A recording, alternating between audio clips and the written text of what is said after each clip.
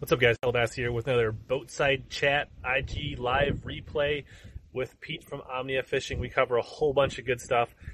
Show off some of my historic custom visor collections. We get into talking about fishing Elite Series as a co-angler. We talk baits, swim baits, jerk baits, top waters. We talk about sun protection.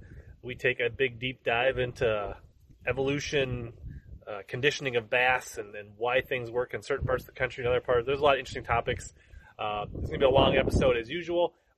There is an audio version of this podcast available. There'll be links down in the description and the comments below. As well, I will put timestamps of all the different topics in the description and in a comment below. So if you want to jump around and just listen to different topics, that's totally up to you. So we'll make it completely digestible, easy to follow. If there's anything you like about this, leave me a comment below. Like, subscribe, comment, and enjoy the episode. Not cool. East, west, whatever. Come on. It's all the same thing. Thoughts on the Abu Garcia Silver Max? Can't say that I have any thoughts on that. I'm not even sure if that's a bait caster or a spinning reel. I think I've used a couple of Revos in my life, but other than that, we don't really have any opinions on the silver. I don't know what it is. Unless that's maybe a bait. I do have one Abu that I bought cheap at a Bass Pro when I was on a work trip just to go fishing in some ponds behind my hotel. So maybe that's what it is. Let's go look. Was it like a $50 bait caster? Then maybe I do have one.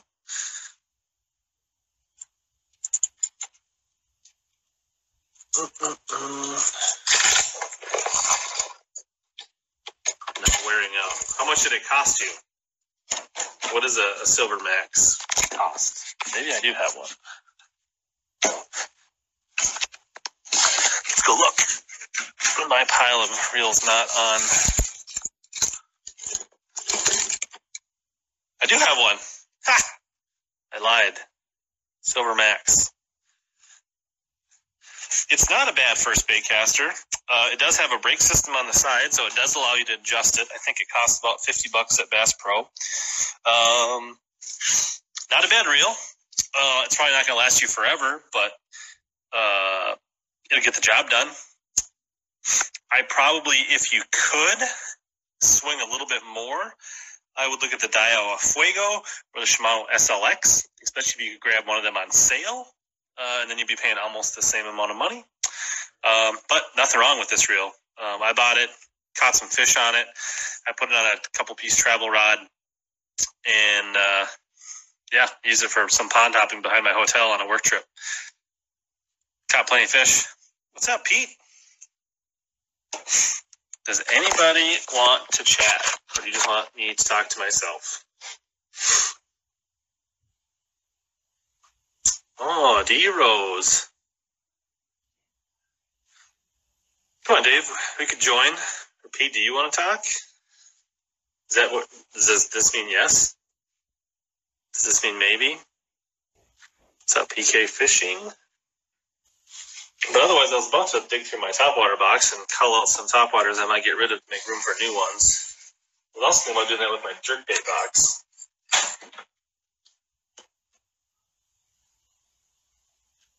Visor collection on my left shoulder. I don't think so. I have a really old Gopher Bassmasters visor from a club days. That's all up on the wall. Yeah, there is some visors up there. I do see them now up a little higher. But this was my first bass club I was ever in, Gopher Bassmasters. So I've got that visor. Yeah, I see them. I'll grab them in a second. I can see them. I see what you see. So we do have that one. We could talk custom visor. I see why Pete probably doesn't love the visor now. Yeah. Require a lot of sunscreen to rock the visor. Yep. In fact, I wear all drawstring sun hoodies so I can tie it on my head. Oh. Man, you do have a huge collection there. That's actually a good call. Yeah, I do.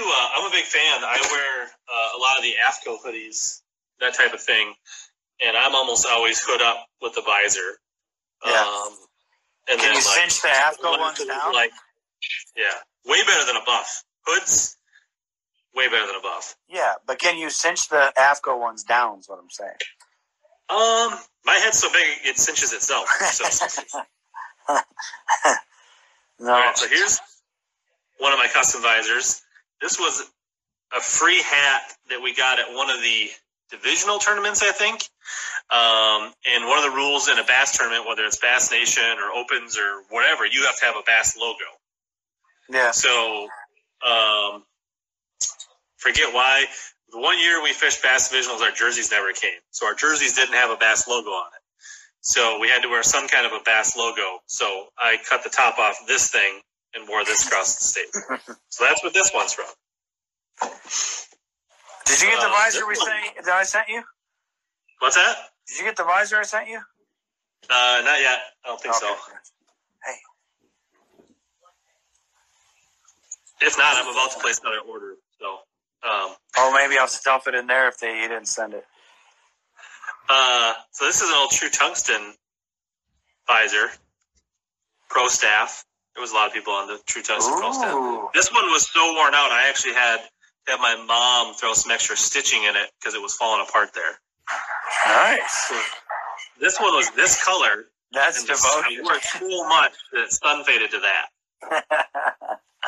Yeah. This one has caught shaded a lot of fish catches in its day. This is legit. I probably should keep this in the boat for some mojo. Like this has got some serious mojo in it. This is a Akinetics one. There was a company that kind of tried to start up and do some like hook Under Armour stuff. They sent me some stuff. Do have a Kruger Farms actual visor. Oh, nice. Never really wore that one much. Pete, when are we going to get more of those drummies at the Ghetto Hotel in Fergus? Who was that? That's Benjamin Oliver. He's a camera. He was actually one of the guys at Bassmaster. He did Zona's show. Okay. So now he moved on, got a big corporate job. Hammer. Yeah. This is another. I think I bought this one when I fished the Elite Series event as a co-angler on Amistad, and I think I needed to have a small bass shield to wear. So this was my bass shield in Amistad. So I bought this from like their trailer to wear across the stage. Nice. This one's caught a few fish. Yes, it has. One of the Minnesota outdoor tackle companies didn't quite make it. Oh, that sucker catches the ladies too. Yeah, this one is going to look like this one probably by end of next year. Nice. This was a good one. I had another True Tungsten camo hat that I turned into not my straightest cut ever. This one was a little jagged. As you can see, if you watch my latest video, you'll see I'm much better, a little steadier with the scissors now. Yeah. No, that was cool. I just watched it. And here's an EMA. Ooh, that belongs in my fishing room, buddy.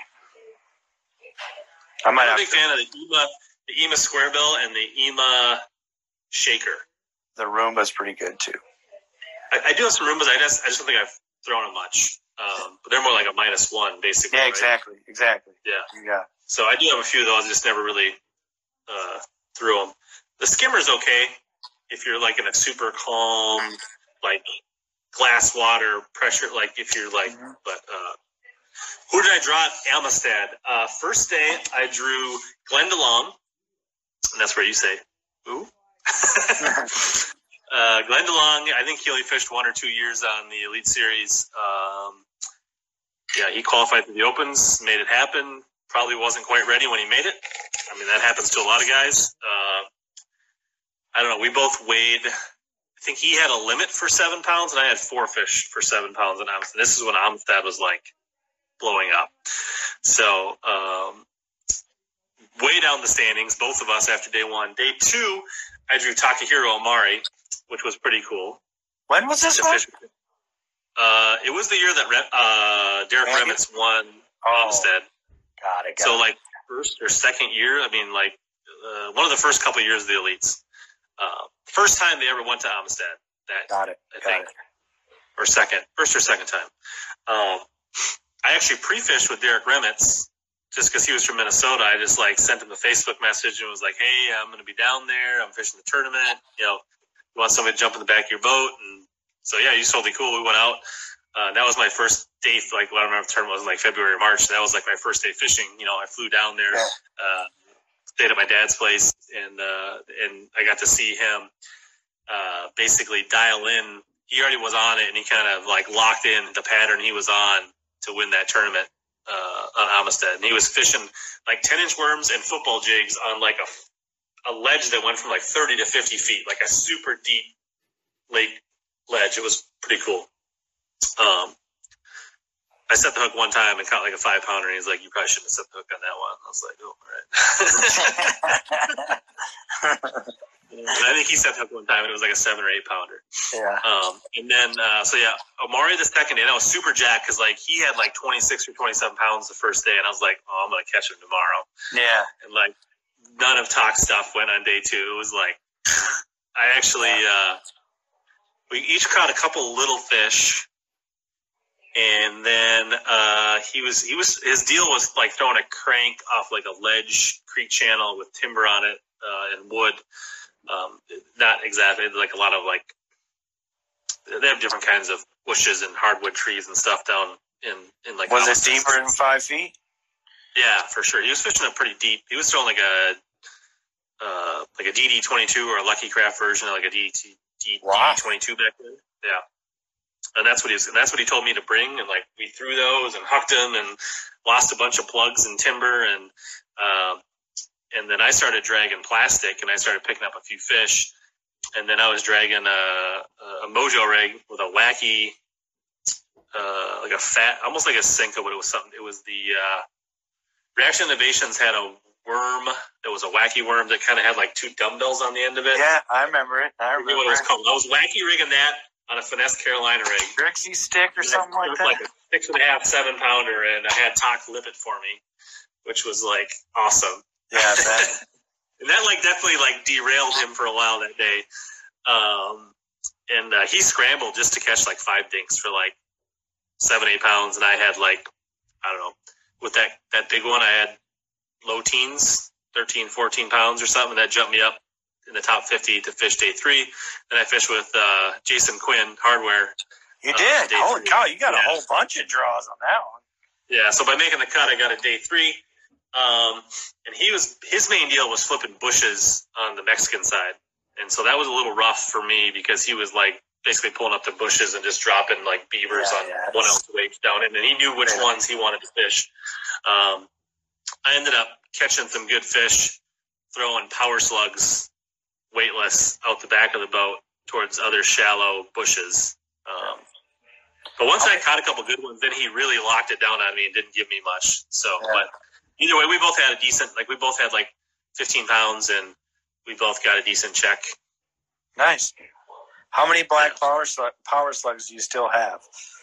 I don't know if I have any. It was when they came back out for just a while and I bought a couple bags, so not many. Damn. We actually had Spike It make us black dye, and we were dyeing all the other colors that are out now black, and don't work. Yeah, I remember catching a lot of fish on the black shad. Yeah. And the red shad, and I also caught a lot of fish on pumpkin seed on a lot of our clear northern, like Bemidji, Brainerd lakes and things like that. And then like sand docks, the pumpkin seed power slug was legit. I had a good year on Tonka with them just in the last couple of years, and then that burned me. It was one of those things where I went out and bought every one I could find everywhere because they were gone everywhere, and now I can't catch anything on them. Were you fishing them on the jigworm? I heard that was popular out there. Jigworm and a flip shot, like real deep, bombing it out there on like a bait caster, a little short drop shot. Sure. Dragging it into the edge of the coon tail, but don't work anymore. You showed all the fish that wanted it. Now there's I guess. not that. Think of something new, Pete. I guess. Instead of baits from the 80s. So what else? I saw you posted on BBC that video. That was hilarious. I saw you cut the visor out. I was surprised how many people were actually said visor. I figured that crowd would have been all hat all the way. But that used to be back when I was working with Daiwa. I can't tell you how many people would harass me everywhere we went for shows and stuff about visors. You guys got to have a visor. You guys have a visor, and it's never in stock. I want to get a visor. So we'd get visors, and no one would buy them. And I get just shredded on why did you go get visors again. But it's funny because visor guys really want their visors. They really, really do. Yeah. So, I've never had that problem. I've solved the world's You just got to make your own visors. Nice. I like it. What's up, Bob Downey? Brad Oberstadt? My former intern, Brad Oberstadt. That's Casey Yarn from Daiwa. He just joined. And Matt Deutsch from the Midwest Angler Podcast. What's up, Casey? I saw Casey was running around with Ayler today, doing a little bank. Yeah. Out west. Yep. Mm-hmm. Nice. Yeah, I'm, I think, pool 2 on Saturday. Pool 2? I don't know what I'm going to do. I was supposed to go today, and today got really busy at work, so I did not go fishing today, so now I don't know what I'm going to do this weekend. That's a good thing, right? No, it is, but I was hoping to sneak out today while the weather was so nice. Yeah, I was really – so here's what happened to me. I bought some ribs, like a couple racks of ribs to throw on the Big Green Egg this week, and I was like, looked at my work schedule. I was like, I'll do them Wednesday because I got like breaks in my work, so I can like get them prepped and get them on the egg and go for several. I think I threw them on at like 1:00, and then like didn't think to look at the weather to see like which day would have been the day I wanted to sneak out after work. Yeah. And everybody's like, "Where are you going after?" And then I was like, I kind of told the family I was making ribs, and I'm going to be monitoring the grill, so I guess I'm not going anywhere today. So yeah, today was the day to get out for sure, but I'm sure they'll still bite this weekend somewhere. Yeah, I think it looks pretty decent. I was debating Sunday or Saturday, and I think Sunday looks like an east wind, so that might be a little more frontal, or post front. So I think Saturday there probably will be not as nice, but I think there'll be a decent bite on Saturday. So yeah, I got to get Bob Downey on here to give me some little sneaky Wisconsin hole that's close. Yeah, that'd be good. It's close to the side of the cities you live in, so. Yep. Yeah. Stop distracting me from my homework, Jacob said. Your protege. Jacob had a project on his hands today. Yeah? Yeah, we got some new products in today that he was having to do all the photography on. So, Parker, you want to know if we can get the Z1 and Z2? I looked at them. We actually, Ryan from Megabass sent us some stuff on it, but they're light, man. I mean, I know I get it. They're cool. I'm a sucker for anything new from Japan, and I jump on everything, but quarter-ounce crankbaits, dude, come on. So they're just like little crappie crankbait, little shad. No, they look like the size of a normal crankbait. They got that LBO weight transfer in them from Megabass, but that's a big trick I learned from my days buying Japanese stuff from my Japanese buddies at Daiwa. I would look at something and say, man, that thing's cool, and I'd order it, and it would weigh like less than a quarter ounce. And you're like, well, I mean, it's always cool till you try and throw the thing around, and then you're like, why did I buy this thing? So then you realize it's designed to throw on 4-pound line, and nobody's going to do that. You got it. So, but Parker, good call. They look cool as hell, and I wanted to jump all over them, but I just don't know how quarter ounce is going to go. For some reason, Omnia wants to focus on things they're going to sell in turn. It's weird that way, isn't it? Like, what fun is that? Like, yeah, but there's some other cool Japanese stuff we got our hands on, so there'll be some stuff popping up slowly, but this reminded me of a crankbait when you said that. Yeah, that I saw in the box the other day. But to Rich's point, we're trying to focus more on filling in all the holes we still have from being new. That we got to get loaded in before we go too nuts on some JDM stuff. What is that? This is a so Evolve Bait had a Soul Labs or Soul 5 Labs crankbait line for a while. So the same people that made like the Compact Craw and the Evolve Nervous Walker frogs. Okay. They rolled out some hard baits, and this thing is like kind of like a lipless crank with a shallow diving bill on it. Almost like an EMA shaker, yeah. Yeah, but it less of a square bill. Doesn't have a weight transfer system, and it casts impossible. I look like Minecraft. We just got like our internet upgraded. That's like should only be my wife watching Netflix. My kids should be sleeping and not on their tablet. So I would think that it should be pretty good. It looks really good on my end. Yeah, you're real choppy on my end. Weird. Yeah, no, it's I've got a lot of tiny baits upstairs in my fishing room that I bought that I thought were going to be catchers, and they're definitely 4-pound test spinning rod crankbaits. Do you think they're be harder to throw than a speed trap? I don't know. I had a buddy down south tell me once that all those guys were catching them on a speed trap, throwing like 20-pound braid and a really whippy rod. And it did work. It cast like crazy, but I just can't wrap my head around throwing 20-pound braid on a crankbait like that. You talking about these, Craig? What are those? You're all fuzzy from my end. Oh, man. Sucks that I'm fuzzy. I don't know why. These are the Evolved Nervous Walker frogs. Oh, gotcha.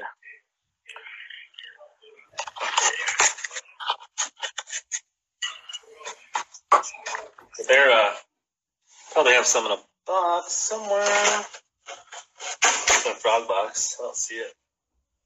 Probably put it on my shelf because it wasn't planning to go frog fishing yet. So there's, but not fuzzy still. You're better. But they're pretty good size, but like super, like just nothing to them, soft. Giant hooks. Yeah, like. And they just continued this before they even like went under. And I was like, saw some spinner bugs in the Omni video in the background. Good catch. You're the first one to call us out on it. Got a little bit longer before I can talk about them, though, bud. I don't even know what a spinner bug is. Spinnerbait. What's that? It's every bait gets Josh Douglas and called a bug at the end. So you got a chatter bug, a spinner bug, a crank bug.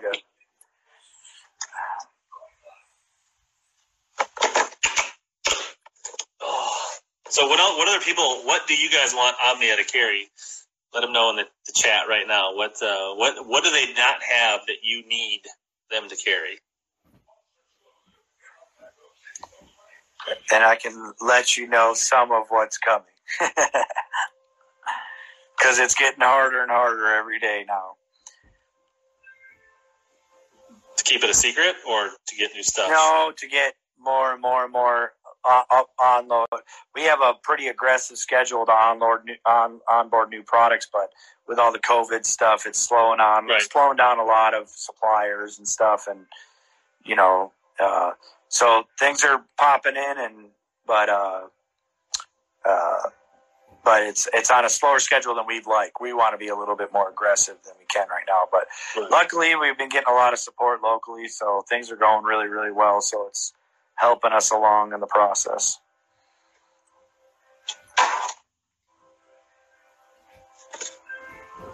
What is that? Oh, some Dobbins? Yeah, that's come up a lot lately. It's come up a lot lately. This one remind you. Yeah. Yeah, it's been a hot topic in the office of late.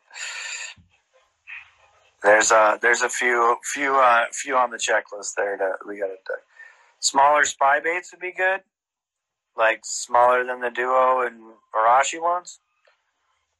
Like the smaller size in those, or like special ones, like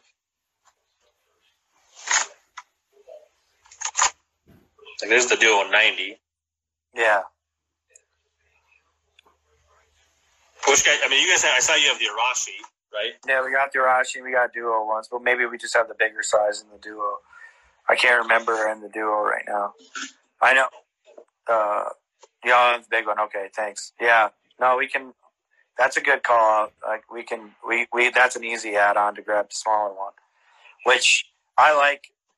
It's funny because I'm such a snob. I all I had was the Duo ones, and I literally never caught a bass bigger than maybe 2 3/4 on them in my life. But for some reason, I was snobby and thought only the Japanese ones would work, so I didn't want any of the Storm ones. And then Brandon Polinick, when we were in Chicago at a show one time, was like, "Are you nuts? You haven't thrown it?" And I actually did, and I do. I like it better. I actually like the Storm one better. It's actually a good one. But I got Kenny. To your point, we got something cool. JDM Prop 8 that should be around by next month, hopefully. But good call out. We should get some smaller ones. Hey, I got a question for everybody watching. If you like them, and you too, Rich. Good underspins, like good underspins. Like if we were only get 2, like some good ones. I'm not whichever a one, guy. Whichever one Matt Allen says to get. There you go. Yeah. I haven't fished them a ton.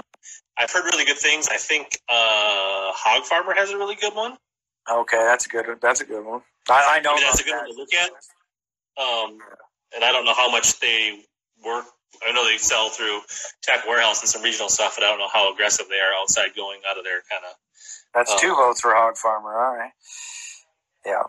I don't. I remember buying them when they came out like crazy because I thought obviously they were going to be the deal. And up here, I haven't done much with them up here. And then I know it's a spotted bass thing, and obviously we're a little far from the spotted bass, but yeah, I've played around with them a little bit, and I don't know. Yeah, I mean, I haven't tried them a ton, but I always feel like I get more bites on the plain jig head than I do on the underspin. Yeah, that's exactly. I was going to say I asked a couple tournament anglers that I know, prominent tournament anglers, and they said exactly what you just said. Cut the blade off and you'll catch more. I mean, I want them to work. They look awesome. Makes too much sense. I mean, Casey Ashley would tell you a little different.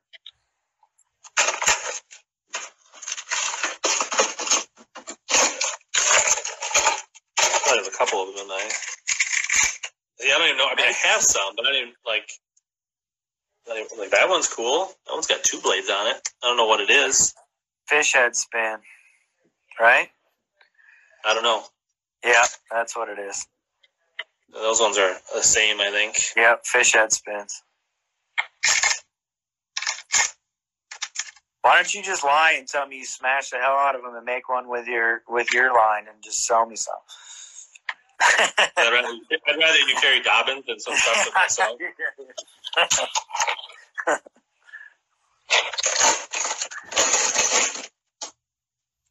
Not a lot of votes on the underspin. That's how. I mean, just how. I mean, you guys seem to be definitely picking up some momentum in this market.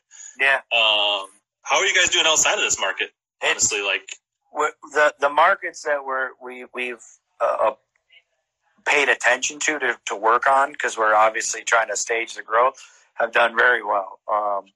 The problem is getting your assortment right?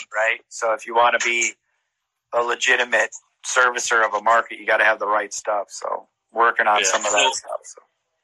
Kenny brought actually, you said that, and I bought some of these on clearance at the Gander when they had their inventory reduction.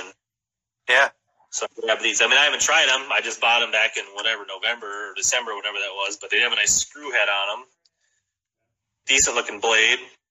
I mean, so these ones, you already carry 6 cents, so this would probably be an easy grab. Yeah, no, that's definitely worth looking an easy grab. Good call.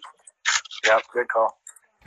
That's a good call. I'd probably go that route for now because they look decent. Because just in the last couple of weeks, to your point, Rich, when people have reached out from other markets saying, "Hey,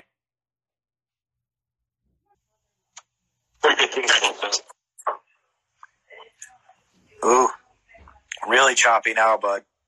Oh man. Yep. I did see my Wi-Fi spiked. I can hear you, but I can't see anymore. Well, I was trying to show you the Crush Flat 75.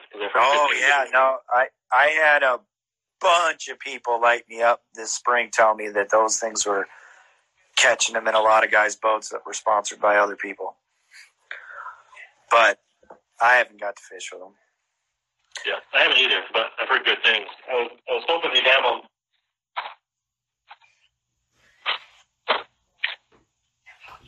What else? So basically, nothing's on the site because Jacob's doing homework and not getting stuff posted. Jacob was carrying some weight today. He was doing some work, so we'll have some fun stuff to talk about on Monday. And yeah, there's a lot of good stuff going on. Just got to get more. We're already going to run out of space soon, which is a good thing. So it's a real good thing. We appreciate everybody paying attention. So rock crawlers, good call, Kenny. Good call. Hey, funny thing you say that, Kenny, because I've had 10 people told me that, and I completely spaced rock crawlers, and we just talked about baits the other day, and I did not bring those up. Good call. Rock crawlers. I don't think I even own a rock crawler. I haven't thrown it either, but I know for a fact they're a bass catcher. They are a bass catcher. So what's your plan for this weekend? You said pool 2? Pool 2, I'm thinking. That's my tentative plan. It looks like the ramps are back open. It's high, but probably should be pretty fishable. It's the closest place to my house that I can legally focus on bass. Yeah. So pulling it out of your ass, what do you think what do you think you'll be catching them on? Good question. Maybe a jerkbait, maybe a flat side crankbait, or a jig. Probably that's probably just those 3. Maybe a swim jig or a flipping jig. This early, I was just going to ask you what kind of jig, and you just answered it before I said it. Do you throw any finesse like round ball jigs, or your jig in like the tungsten one, the smaller sizes? I will give my jigs a finesse haircut at times. I do have a few like Eakins jigs. I don't use them very often, but I will. Like here's a football jig that I've just trimmed down to nothing. Yeah. So that's what I'll typically do is just use one of my Arky jigs and just give it a finesse haircut. Got it. Just to keep things simple and inventory down in the boat. Like I don't feel like I need 1,000 jigs. So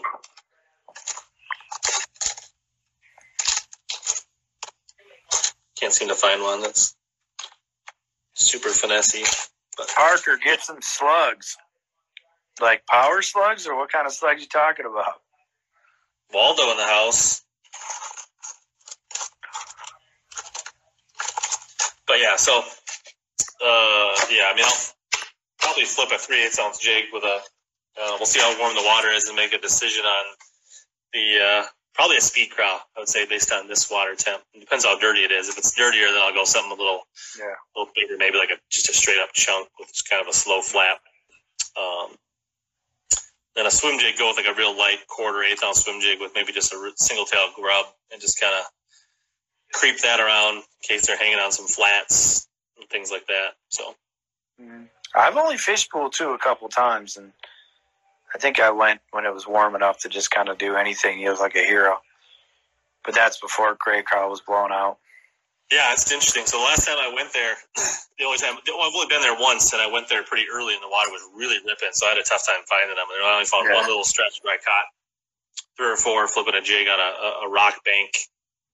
But so I think it'll be not quite as high this time. A little bit later, the water will be a little warmer. It might be a little easier to figure them out. Yeah.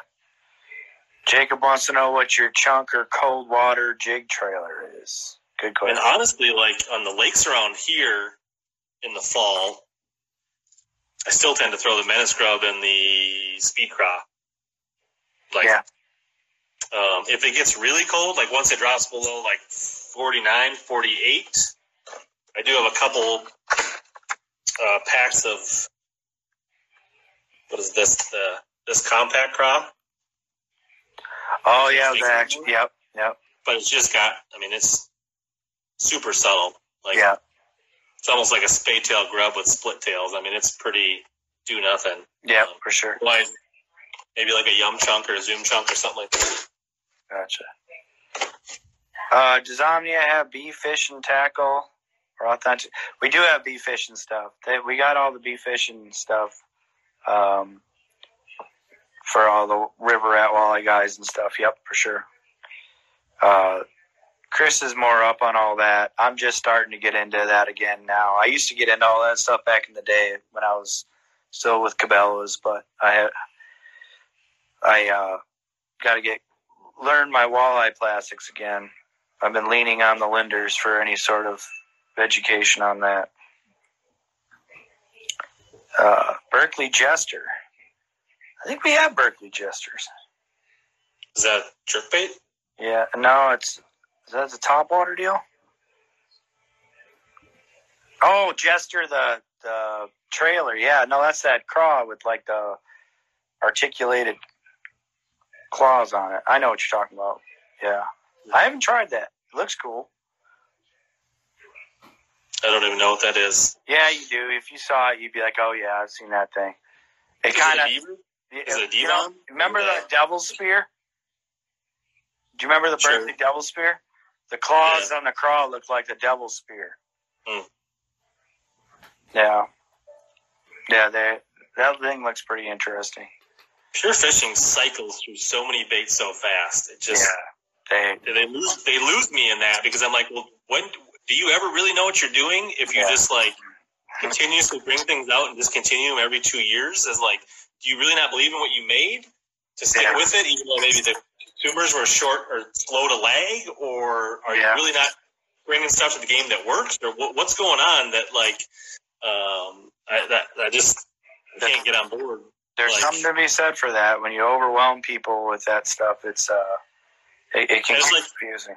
Maybe it is a great bait, but how am I going to have confidence to get loyal and build my confidence in the bait if you're just going to probably dump it in a year or two? I know. I hear you.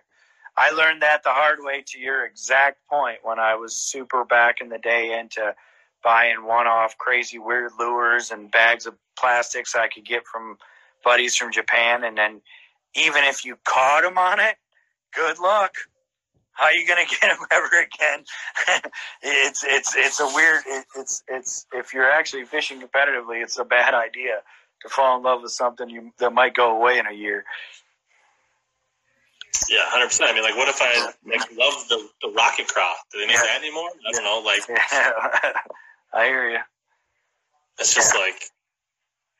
Mm-hmm. Parker, Lunker City Slug, go black color for sure. Well, if a black Lunker City Slug works on Tonka, I owe you something, Parker. He's probably throwing those on a chartreuse money head, I'm guessing. Well, whatever he did last year, he kicked my ass doing it. So if that's what you were doing, Parker, I'm on to you now. I got something you should try on Tonka. The thing.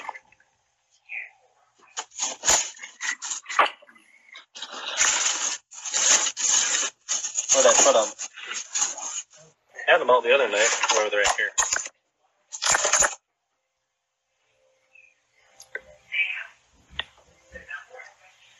What is that? Just a 6-inch? 6.5-inch hand board stick bait.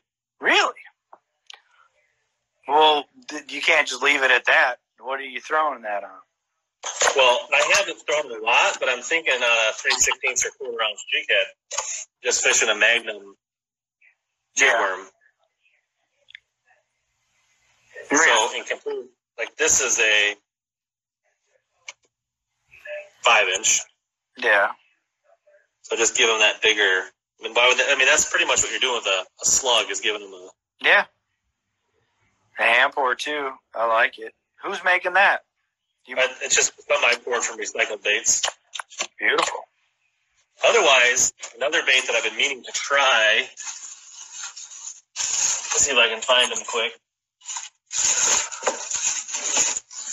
You'd think in a quarantine my boat would be more organized.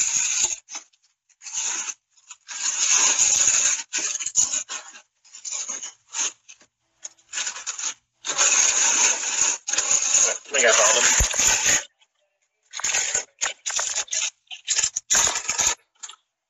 Let me try this on a jig worm. Was that a Nico? It's the Activation Pocket Rocket. Pocket Rocket, yeah, okay. 5.5-inch. So, like, same, a little bit bigger, like, lengthwise than a 5-inch stick worm. Yeah. But a little different profile. Right, so that's next to a Yum Dinger. You get a little more length and you're getting a little more fat. You're going to. Yeah. Might be just, they got some sweet colors, so that could be something to slide on a jig worm with a bigger head. You're Carolina rigging that thing, Parker? How many pike you catch last year doing that? I think it's a smoke screen.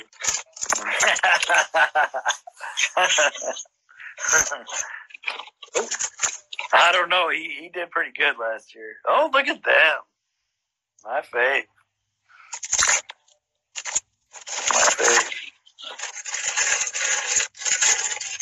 Maybe. Oh.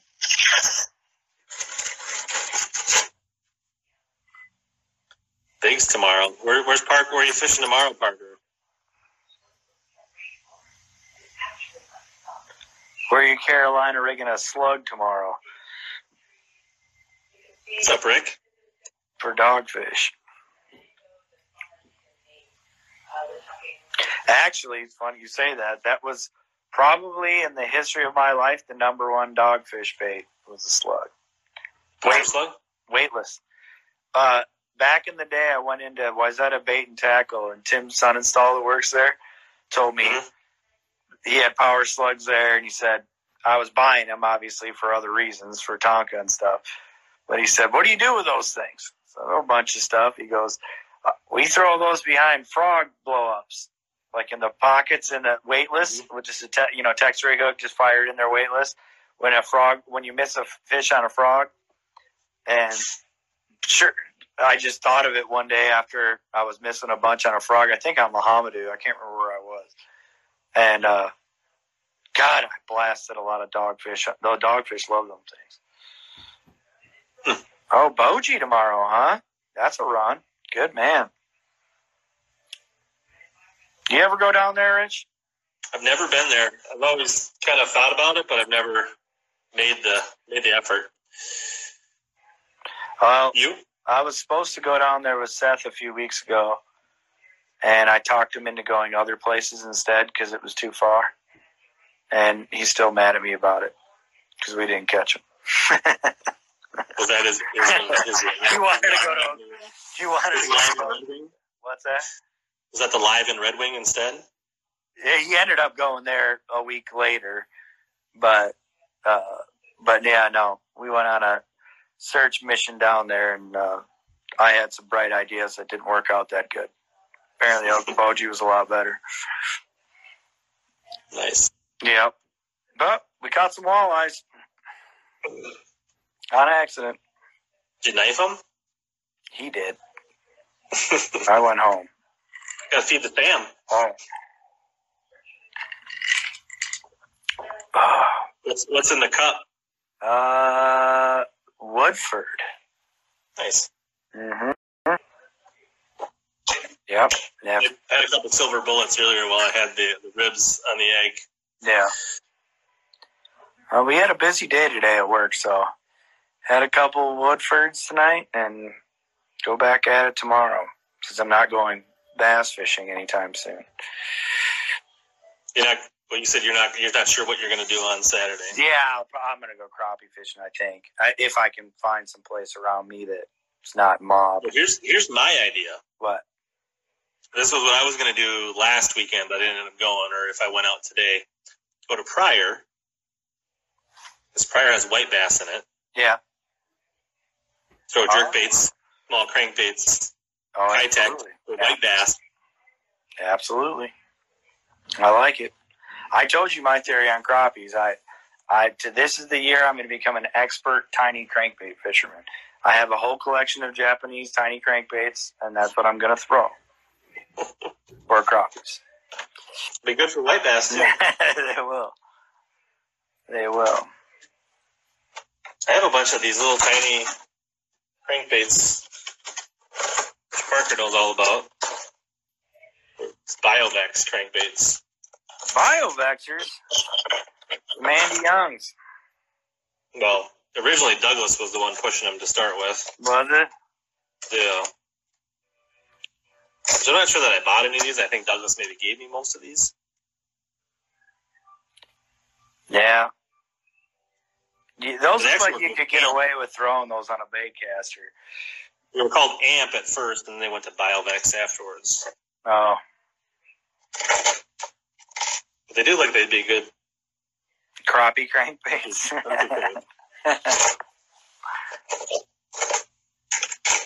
So you're going to go out and catch some crappies and then do a video, and then... No videos. Then you can sell them all on eBay as crappie crankbait. No, I'm going to just... I'm legitimately trying to catch a whole bunch of crappies on a crankbait. Accidental catches I'll be jacked up about, but I'm legitimately going to make an attempt to become a gangster crappie crankbait fisherman in the spring. Nice. I always say that, and then I never really catch crappies. I know, I hear you. Me too. Did you ever get duped into buying these things? What? Oh, dude, is it not Man's? Is it Bill Man's? Lewis Step? Was it Bill Lewis? Yeah, Stutter Step, Bill Lewis. Yeah.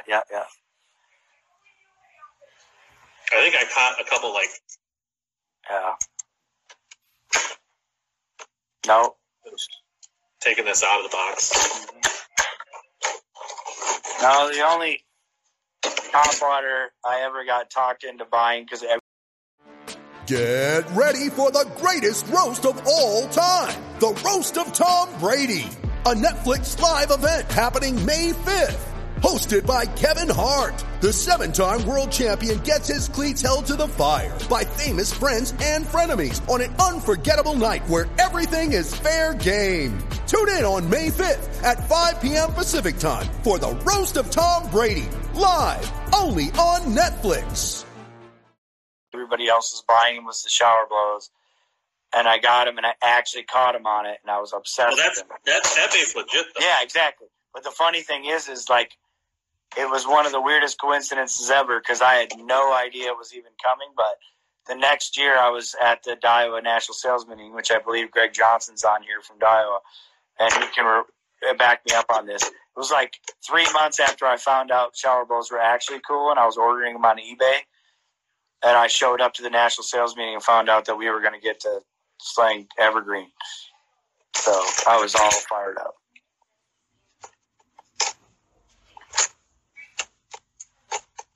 Yeah, we got hooks.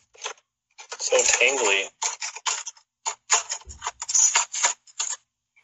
He might have dropped off. We've kind of lost numbers, so yeah, you must have bored him to death. I must have. There's the one. That's a nice one. Bone.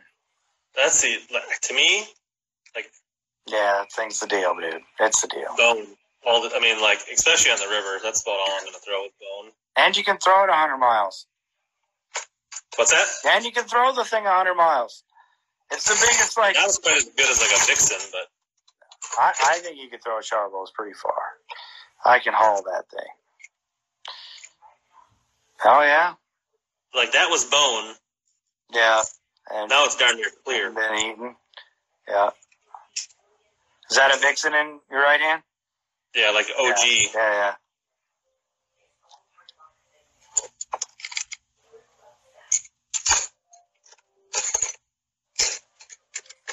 Got the one. The EMA. Yeah, that's an EMA one, huh? Yeah. They're big. It's pretty, like, way bigger than the shower blow. They make some 150 size shower blows now that are the size of your arm. Yeah. Yeah, this is a borderline striper bait. Yeah. They make a shower blows bigger than that EMA now. You guys change your hooks on the 110 plugs? Parker wants to know. Not until they're dull. Yeah. I mean, they're pretty light. And they will bend out, so they do get torn up. But I usually fish them to start. Mm-hmm.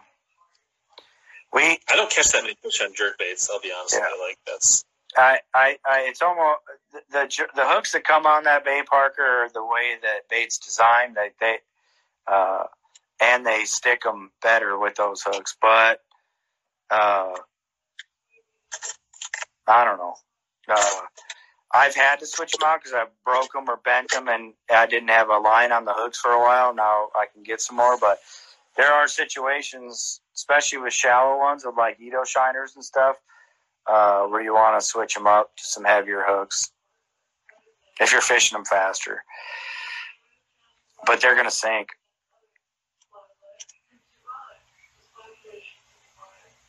That's another shower blows, huh? Mm-hmm. Yeah. For me, like top waters, I'm all about fancy high end. Like I don't throw Berkeley. I don't throw Pradco. I don't throw. You don't throw I'm throwing Evergreen. I'm throwing Reaction of Nations. I'm throwing Yellow Magic. I'm throwing like the best night of, or I shouldn't say, it was a night, but best topwater fishing bite I was ever on in my life was with a Lucky Craft gunfish. I used to throw a lot of Lucky Craft when they were like when they were rare. Yeah. I have quite a few of them, but definitely the shower blow and the Vixen over had like this Brian's Bees. Oh, dude, those were they were hard to get for a while. Yep. So that can be fun. One of the best spawn baits ever. Got a few Ricos, but I like the Yellow Magic better.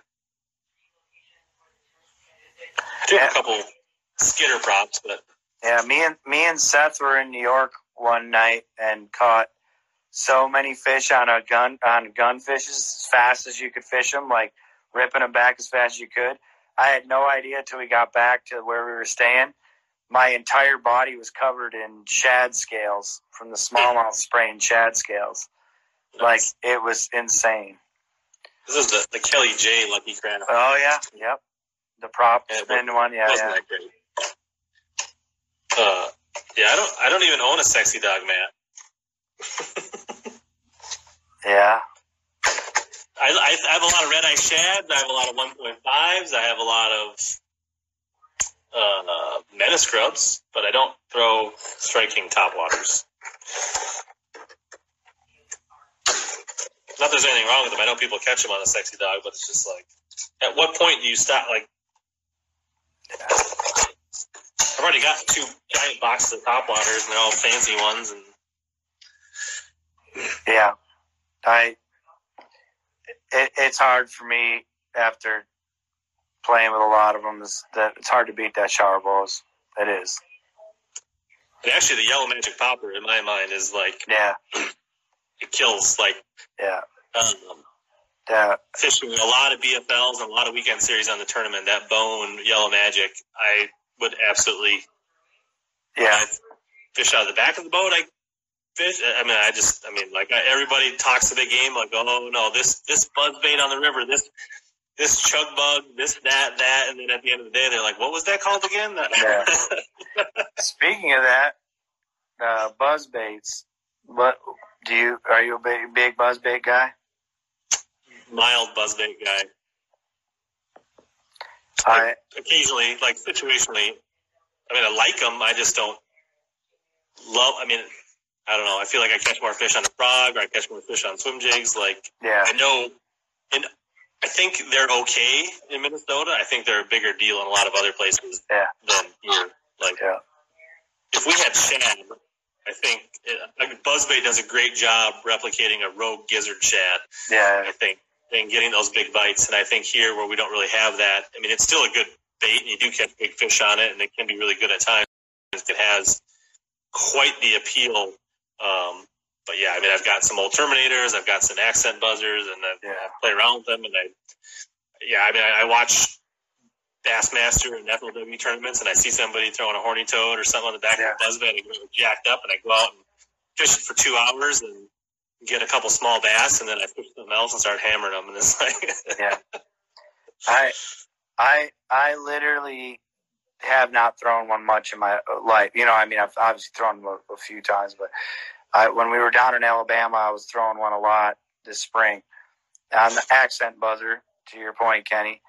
And I can't even think of a fish I've ever lost on a buzzbait. I lost a good one on a buzzbait. Oh, the whole floater? Yeah.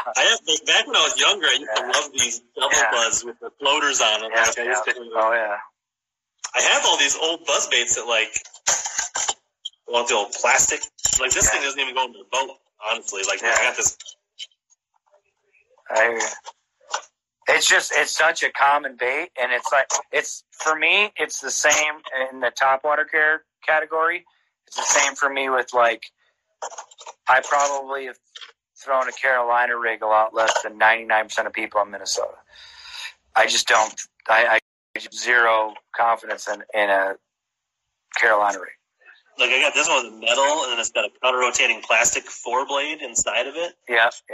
I see that. This one I think actually caught quite a few fish. The skirt's gone at one point. But I would say how about that one? Yeah, that's good buzzbait. Yeah. Right. I have that same one. I was throwing buzzbaits more. This Terminator, I probably caught more fish on than anything. Yeah.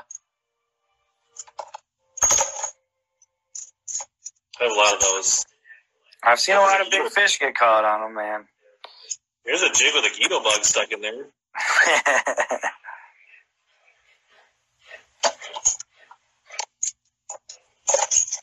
feel like this box could be sorted, and most of it could be donated to a coach school fishing team. Yeah. Oh, maybe what's this? Break this off for the crappies. There you go. Yep.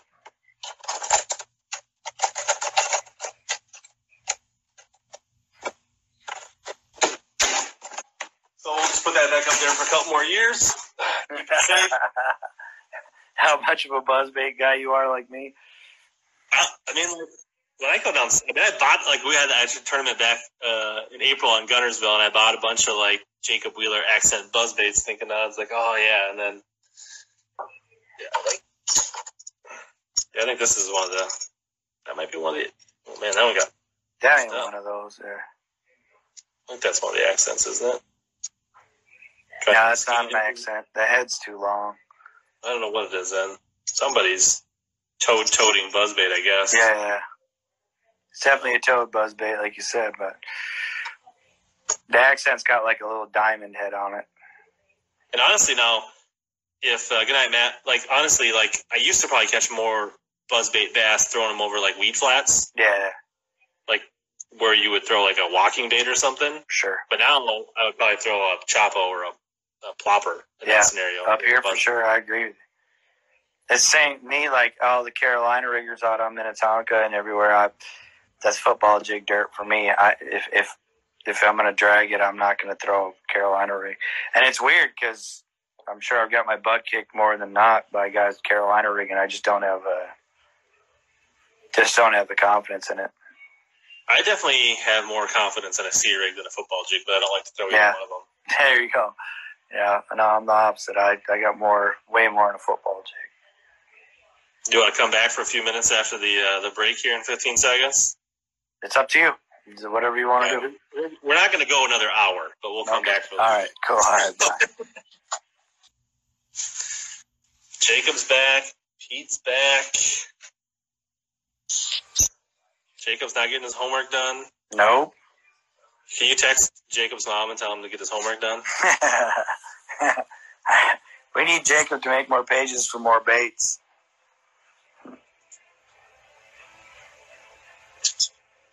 Yeah. So like Tonka, I feel like is one of the hardest lakes to get bit on a topwater. Do you agree? Oh, 100% during normal tournament hours. In the evening, they're dumber than hell on a topwater. Not necessarily giants, but not during tournament hours. I don't think I've ever weighed a bass in a tournament on Minnetonka on a topwater that I could think. Oh, other than a frog in the early one. Sure, but like in general, like not a good topwater lake. Yeah, I agree, 100%. Like I would bet that you go walk the decks of a Denny's tournament or anything like that, you are not going to see many topwaters. Maybe an occasional frog or something like that. I remember a Wednesday nighter once. I can't remember who it was. Somebody, I think I got second, or I might have sucked. I don't remember. Either way, like we walked up and whoever won it was like, yeah, I won it on a popping frog on those bluegill schools that are like busting outside the weed lines, you know. And it was like, I've never seen 30 dudes want to beat a guy up in my life. They're all like, no, dude, there's been more freaking topwaters thrown at those fish in the history of mankind and they've never eaten a freaking topwater in their lives on that lake. And tonight's the night they just choked it, so either that guy was the greatest liar in the history of mankind, but that was pretty fun. To your point, there's schools of bluegills the size of a football field busting on the surface, and you could throw everything you wanted over the top from dusk till dark, and good luck catching anything over 2 1/4. Yeah, that lake will make you learn to not like topwaters. Yeah, you're not wrong. But like you go to like other tournament lakes, like Alexandria Chain, Whitefield. Lahamadu, I caught him on a topwater there. They chew topwaters on those other lakes. Yeah, for sure. Like, them fish just get so educated, I think, that or it's just like they're so used to being driven over by pleasure boats and skiers and wakeboards, and maybe they're just like, I don't know, but like there's something about it. They get conditioned to not eat topwaters like they do on other lakes, for sure. You're not wrong, because I can, for as many days as I put in out there, I don't think I've ever heard a buzzbait clacking around or seen somebody really doing much. That's a normal tournament fisherman anyway. I mean, definitely situationally, right? Yeah, I'm sure there's windows, but like day in and day out, it's just not going to play in a derb. No, not out there. Like I said, take the spring ones out, because I've seen it and done it and had friends that do it and stuff in the early ones. Late fall, right? I'm sure there's probably buzzbait plays a little bit in like the September, October type thing. For sure.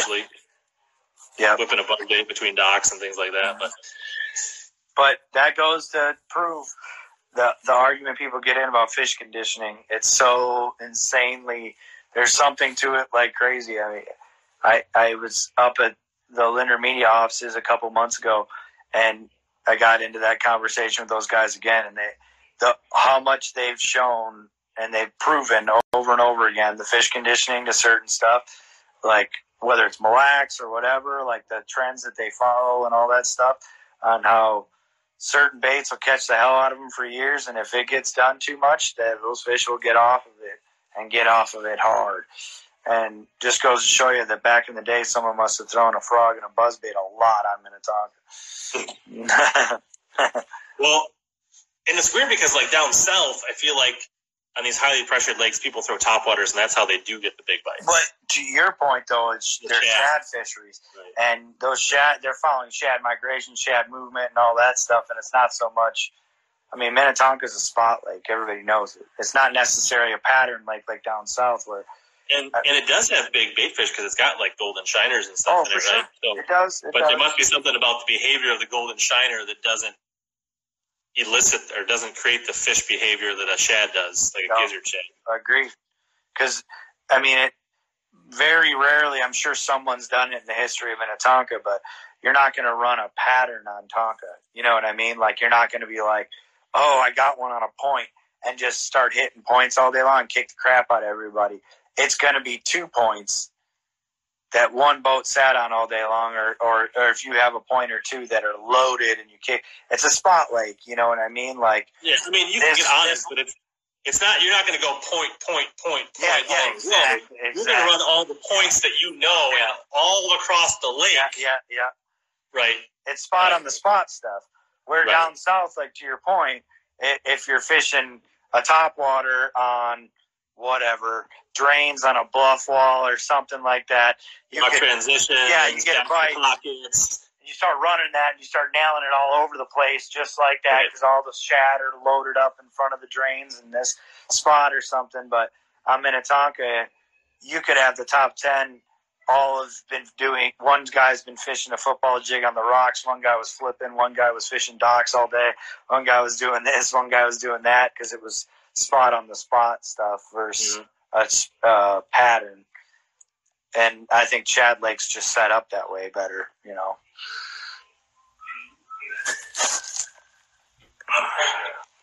But I do think tournament mortality doesn't affect the overall population of a lake that much. No. But what tournament mortality does is it kills the dumb fish, the aggressive fish. Yeah. Those fish that, I mean, there's just like humans, right? There's humans that are aggressive in nature, and there's humans that are laid back, and there's humans that eat a lot, and there's humans that don't eat a lot, and there's like humans that are picky, and there's humans that'll eat anything, right? Yeah. And there's fish and bass and crappie, and everything is the same way. So the more fish that you harvest or kill, whether it's through tournaments or anywhere else, over time, those are your dumber, more aggressive fish. 100%. So then you're going to leave smarter fish in the system, and those smarter fish continually to keep breeding with smarter fish. Those fish get harder to catch over time. Just like it's really true. I mean, it is. I mean, you look at Gunnersville, right, which is clearly kicked out stupid bags forever, no matter the fact that Wednesday you can't find a parking spot, and it's loaded full of guys bass fishing, and you see all these guys that just catch these monster bags. Yet if someone like myself drives down there, puts in, doesn't have any information, no one tells me gives me dots or tells me where to fish, it's not as easy to catch them as you think it'd be, and you're like leaving going, Alabama sucks, man. Minnesota's way better, you know what I mean? But unless you're Kenny. Yeah. He catches them in Gunnersville all the time. He's awesome. Who's that? Kenny, yeah. It's just those fish are more educated. They're smarter. It's harder to catch them. And if you know how to do it, you can jack them. But it's, to your point, if you're going to do that to a fishery, you better know what you're doing when you go out there and fish. Well, that's the thing is like if you condition, I think when we think about conditioning fish, we're not conditioning the whole population. We're conditioning the fish that are prone to react to that style of bait. For sure. Right? Like there's a certain kind of fish that probably weren't ever going to hit a rattle trap or a lipless crank, or they weren't going to hit a plopper, or they weren't like, that's not what triggers them, right? That doesn't turn them on, right? Just like some guys like big butts and some guys like boobs, right? Like, so there's different baits are going to trigger different fish. So I think what you do is that's why we see lure cycles more, is because we're conditioning the fish that are, attracted to that type of sound or bait or whatever. Yeah. And then that kind of goes through a phase where like all those fish get yanked because those are the ones that react to a plopper. And then you go through and like you've caught all the ones that like you've trained all the ones that are going to eat a black power slug. And now you got to find the ones that want to eat a pocket. The other discontinued one. Cool. Thanks. Yeah, no, I couldn't agree with you more. That's Al Leonard brought up a story that he said that there was like 2 or 3 years on Mille Lacs, this is way back in the day, like 60s, 70s. He said you literally couldn't do anything wrong with a purple spoon. Like they would just they'd paint them purple, and they would troll them or cast them or jig them off the bottom or whatever. And he said, go there right now and you'll die before you catch a fish on it. He said, I have thousands of videos of you couldn't do it wrong with a purple spoon. It didn't matter what species it were, whatever it was, but they did it so much they just conditioned the fishery to it. And I think a lot of it is some of it's conditioning, but I think those most aggressive fish in a fresh, untouched fishery end up they choke on baits and die. Yeah. They end up with live wells and get stressed and die. They end up going and, Crisco. Like the aggressive fish over time, once a lake gets popular, just get plucked. And then you're just going to have the smarter fish left, and then it just gets harder. That's just what happened. Then you got to throw 1/4 ounce crankbaits, hair jigs, and or you got to go opposite, right? Like sometimes I think we get too finessey, right? Like all of a sudden everybody's throwing an Ned rig, but then like Keith Combs go up there and wrecks him on a 1 ounce football jig. I know that made me so sick. And you were like, "Oh, this is awesome! And I can't wait to go up there and throw a football jig." That's my jam, and I've been up there a billion times, like everybody else, and just lost 1,400 football jigs in a row. And not randomly caught a giant on a football jig and committed to it for like half a day while everybody beat the brakes off him on a swimmer all around me. And what they didn't show you is that Keith Combs is sponsored by Strike King, and he had 4,000 football jigs, and he probably broke off 800 of them a day. Yeah, maybe. But so someday these fish will get conditioned to the Ned head, and then power techniques will come back. I sure as heck hope so. Because I suck at Ned rig fishing, that's for sure. That's not my jam. I sent some of my Ned heads down to a guy on Lanier, and he said he absolutely wrecked them today. Good. Big spots, he said. Mm-hmm. Yeah, I had a good fall last year on Mille Lacs with them, but that's it. Not really other than that. Tonka, it's kicked my butt. I haven't done much of it, or anywhere I'm supposed to actually fish it. But, do a lot of people throw them on Tonka? I mean, is that... Yeah, a lot of guys do. A lot of guys that have gotten real consistent are good at it, but they can sit there and soak, and that's become a real thing out there, sitting there soaking, and I just can't. I suck at it. On Tonka, couldn't you just dead stick a 4-inch stickworm on a... If you could, I think that I'd have done something with it, because I've sure as hell tried it, man, but maybe I just suck that bad at it. I don't know. I just it seems to be something with the Ned and a little bait and a floating bait or whatever it is that's making it work, but you can see him doing it. Trust me, that I've watched him. I've run by him 5 times in a day and been like, that dude's still there, still ain't casting. Are they throwing it on the weed edges, or are they more throwing it where you would throw the football jig? Both, definitely both. And there's some tournaments where they look like heroes, and there's some tournaments where they look like zeros. So, but it's definitely it's becoming more and more of a player. And if you think about it, you know that fishery enough to say that makes a lot of sense. You know, a lot of those spots have fish on them for a reason. They get tons of pressure. And if you're willing to sit there and die on the vine with a Ned head sitting on the bottom and not move for a day, you could be a hero. That sounds awful. It does, doesn't it? I'd rather die. Yeah, I know. It does. I used to fish. They don't really have it. The Panaprog tournament on Lake Marion down in Lakeville every year. Yeah. And it's not. I mean, Marion, if you've been on there, it's not a big lake. I know of it, but I've never been on it. Yeah. So I mean, it's right on the highway. Yeah. 40-boat tournament, and it's like, if you get on a deep spot, there's some guys that'll sit there all day. Yeah. Because there won't be another spot, and they'll sit there and they would just sit there and dead stick a jig worm Yeah. 7 hours. Like Brew. I mean, like they probably make 10 casts an hour. No, not Like that. I'm like, I won it a couple times and had some high finishes, but I would never do that. Like I'd rather not cash a check than do that. Like they would literally this in a time before spot lock, they would throw out anchors on both sides of the boat on a spot and just sit there all day, never put their trolling motor down. Yeah, no, and it's not in me to do it. It's not in. But that's just not even fun. Like that's.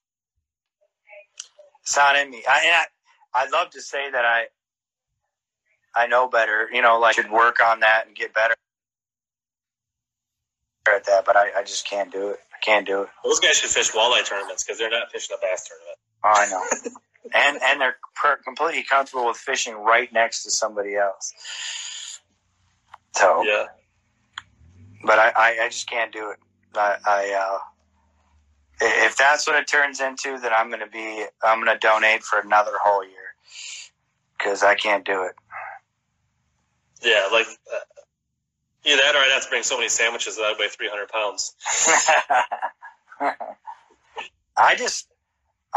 I really think a big swimmer is going to play more this year. It's been playing more and more every year on Tonka. And, like when you say big swimmer, like a 4.8 Kitech or no, like a mag draft and line throughs, and gliders, and stuff like that. There's some big dumb ones still that live there. I just ordered a couple glides today. I just ordered Carl's. I've been talking to Carl Jochimson a bunch, and so I ordered his glider. I dated on that one. I had that one. I ended up getting some Arashis, and then I got the Bait Sanity Antidote glide. I have a bunch of Gancrafts from my relationships back in the day with Diode, so I got some presents. Well, they were presents, and they're goofy colors, so I'll hook you up if you need. And I got the Rashis when they were working on doing those, and then I ordered Carl's. And I can honestly tell you I have not caught 12 bass on a glide bait in my life. Yeah, I've not caught a ton. I've caught a few on the river to sea. Yeah, you were telling me that, and that's why I was going to ask you, like, what other ones are good ones to, like, if you're going to dive into it and whip them around, what to try. Hopefully after this year I can tell you. Yeah, I'm same boat. I got stuff to throw them, and I got a whole bunch, and I look like I know what I'm doing, and I don't.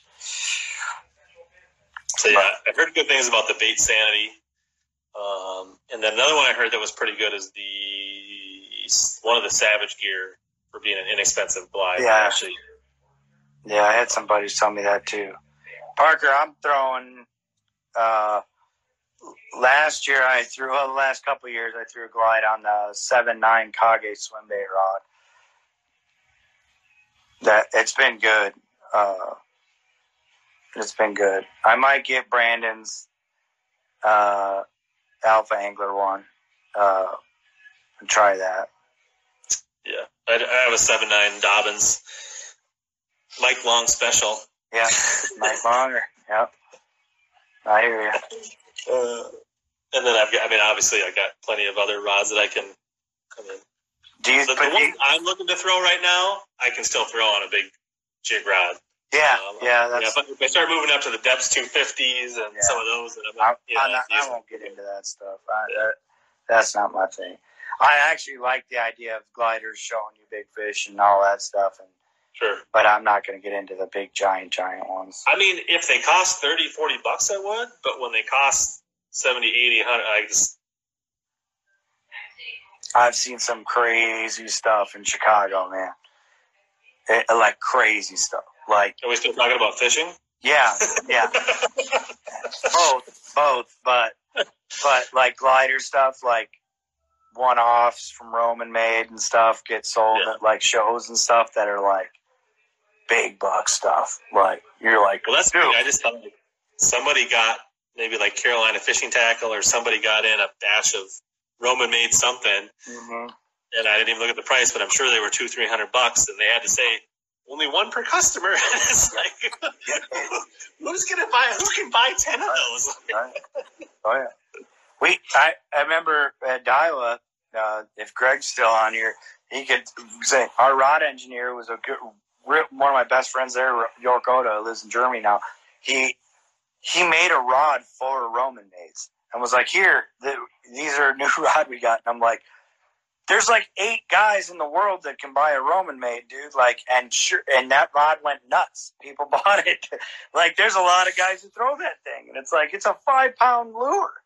Like, it blows my mind, but people buy them things. They do. I like 178's as big as I play.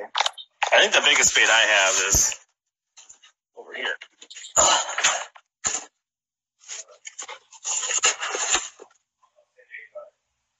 Black dog.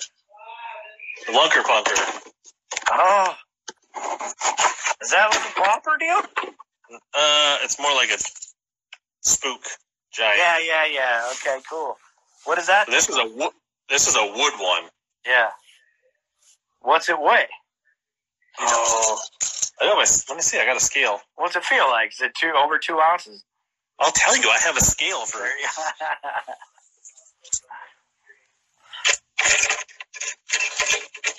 This Lunker Plunker weighs 2.6 ounces. Big.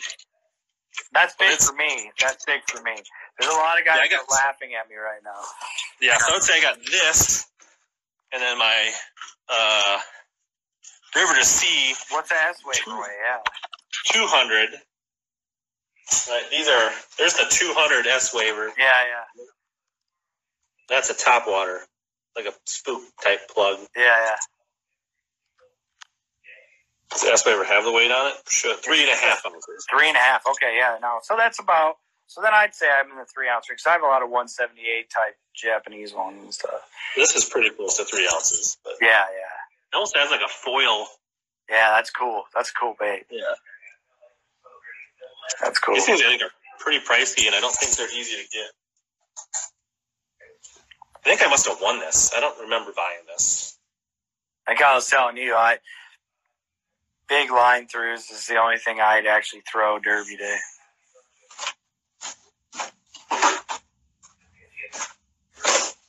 Yeah, throw some Dream Smashers and things like that, but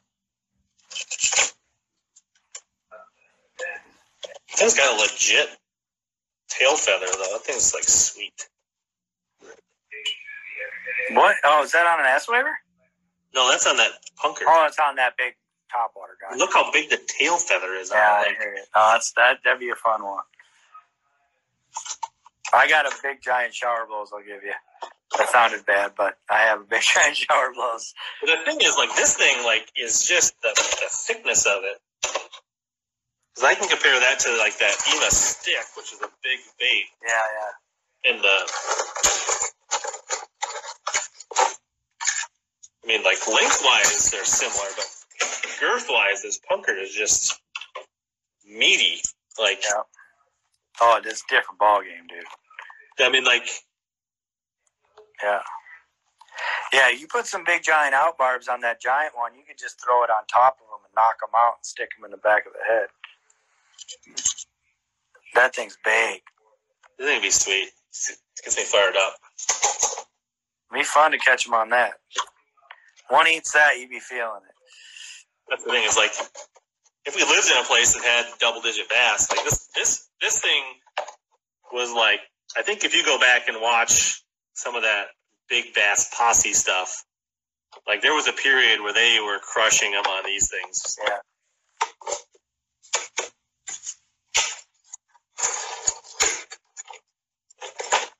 S-Waver is gas, Parker, huh? I probably would have more confidence catching them on this than a spinnerbait, though. So.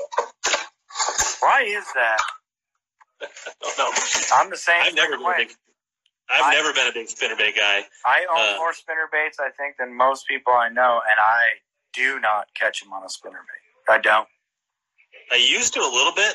Like, I remember catching them on, like, gull and Lahamadou back in the day, spinnerbaits a lot.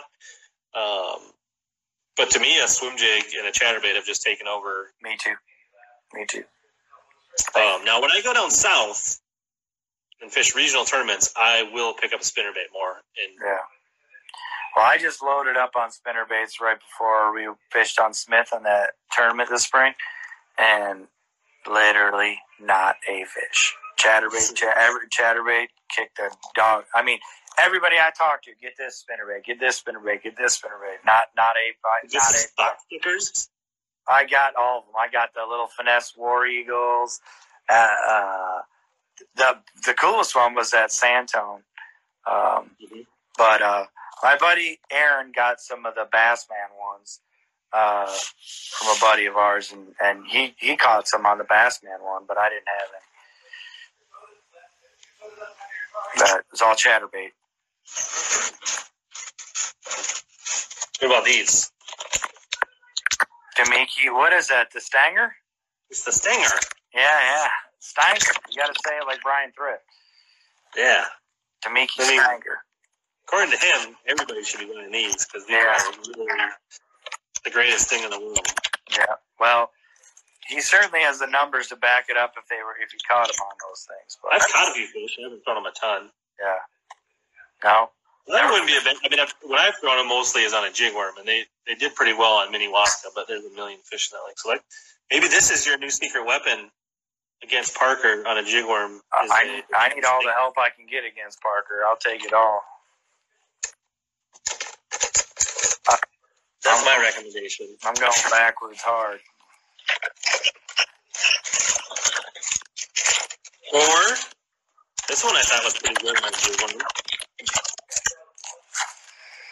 What is that, the Missile 48? Yeah. I've never fished with one. Are they good? Don't know. It was pretty good as a jig worm. No. Like, a little different. Like, it's kind of got that, like, heavy, and it kind of, it flops over. Yeah. Like, has it got a flat bottom? Huh? Has it got a flat bottom on it? Yeah. Hmm.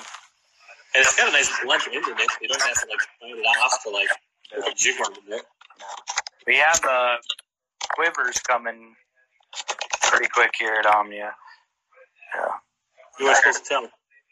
That's not one of the top secret ones. That one I'm pretty sure everybody knows since we've been getting yelled at about those. You got some sweet colors in this 48. That was another bait that ended up in the clearance bin at Gander that I tried and was pleased with. 48s? Yeah. I think Jacob's talking about the 48 as well. They're durable and dense. They cast really well. I'll have to try them. I don't know that they're a great stellar, but they're pretty good fish catcher. Yeah. I'll take all the help I can get. Although, I have enough Z-Man stuff to sink a boat, even though it floats, so I don't know how that would work. But it just, this year, Z-Man stuff, I just didn't do that good on it. The year before, I thought the stuff was made out of fish magnet juice. Now, this year, I didn't do as well on it. At least Derby. Yeah, I probably could only put not even one of these bags of Z-Man. Really? Yeah. Oh, I went down. A few hula sticks, a few TRDs. That's about it. Yeah, the year before last, it was like the awakening. I fought it and didn't want nothing to do with it. Then I caught the hell out of them for a year on it, and it was like, this is replacing all plastics I have. And then last year, went to 180 on that one, but did not work for me.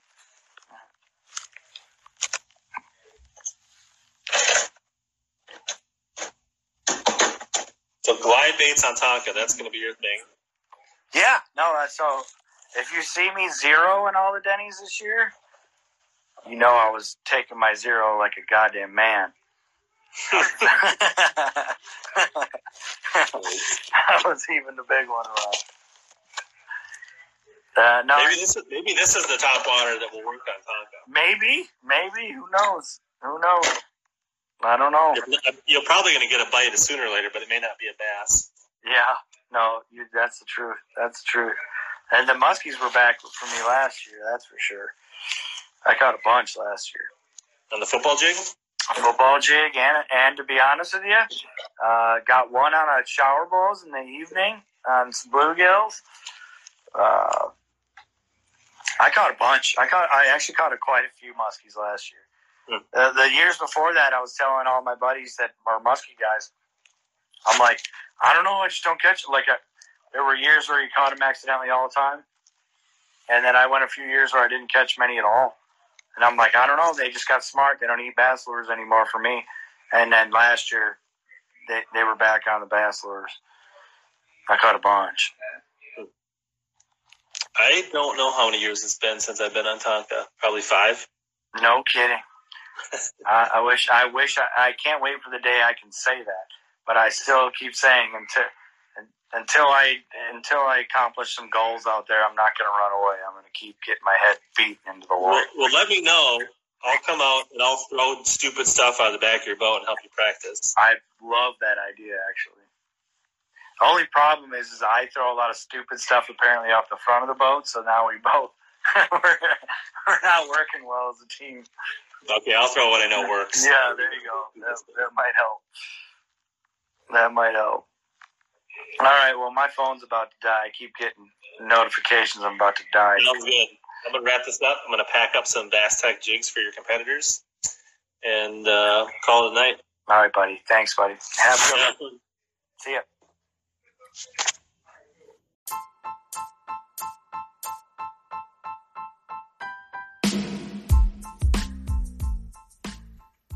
As always, thanks to all of you that hung in till the end of this podcast. This has been another episode of Hellabass Bass Fishing Podcast Experience.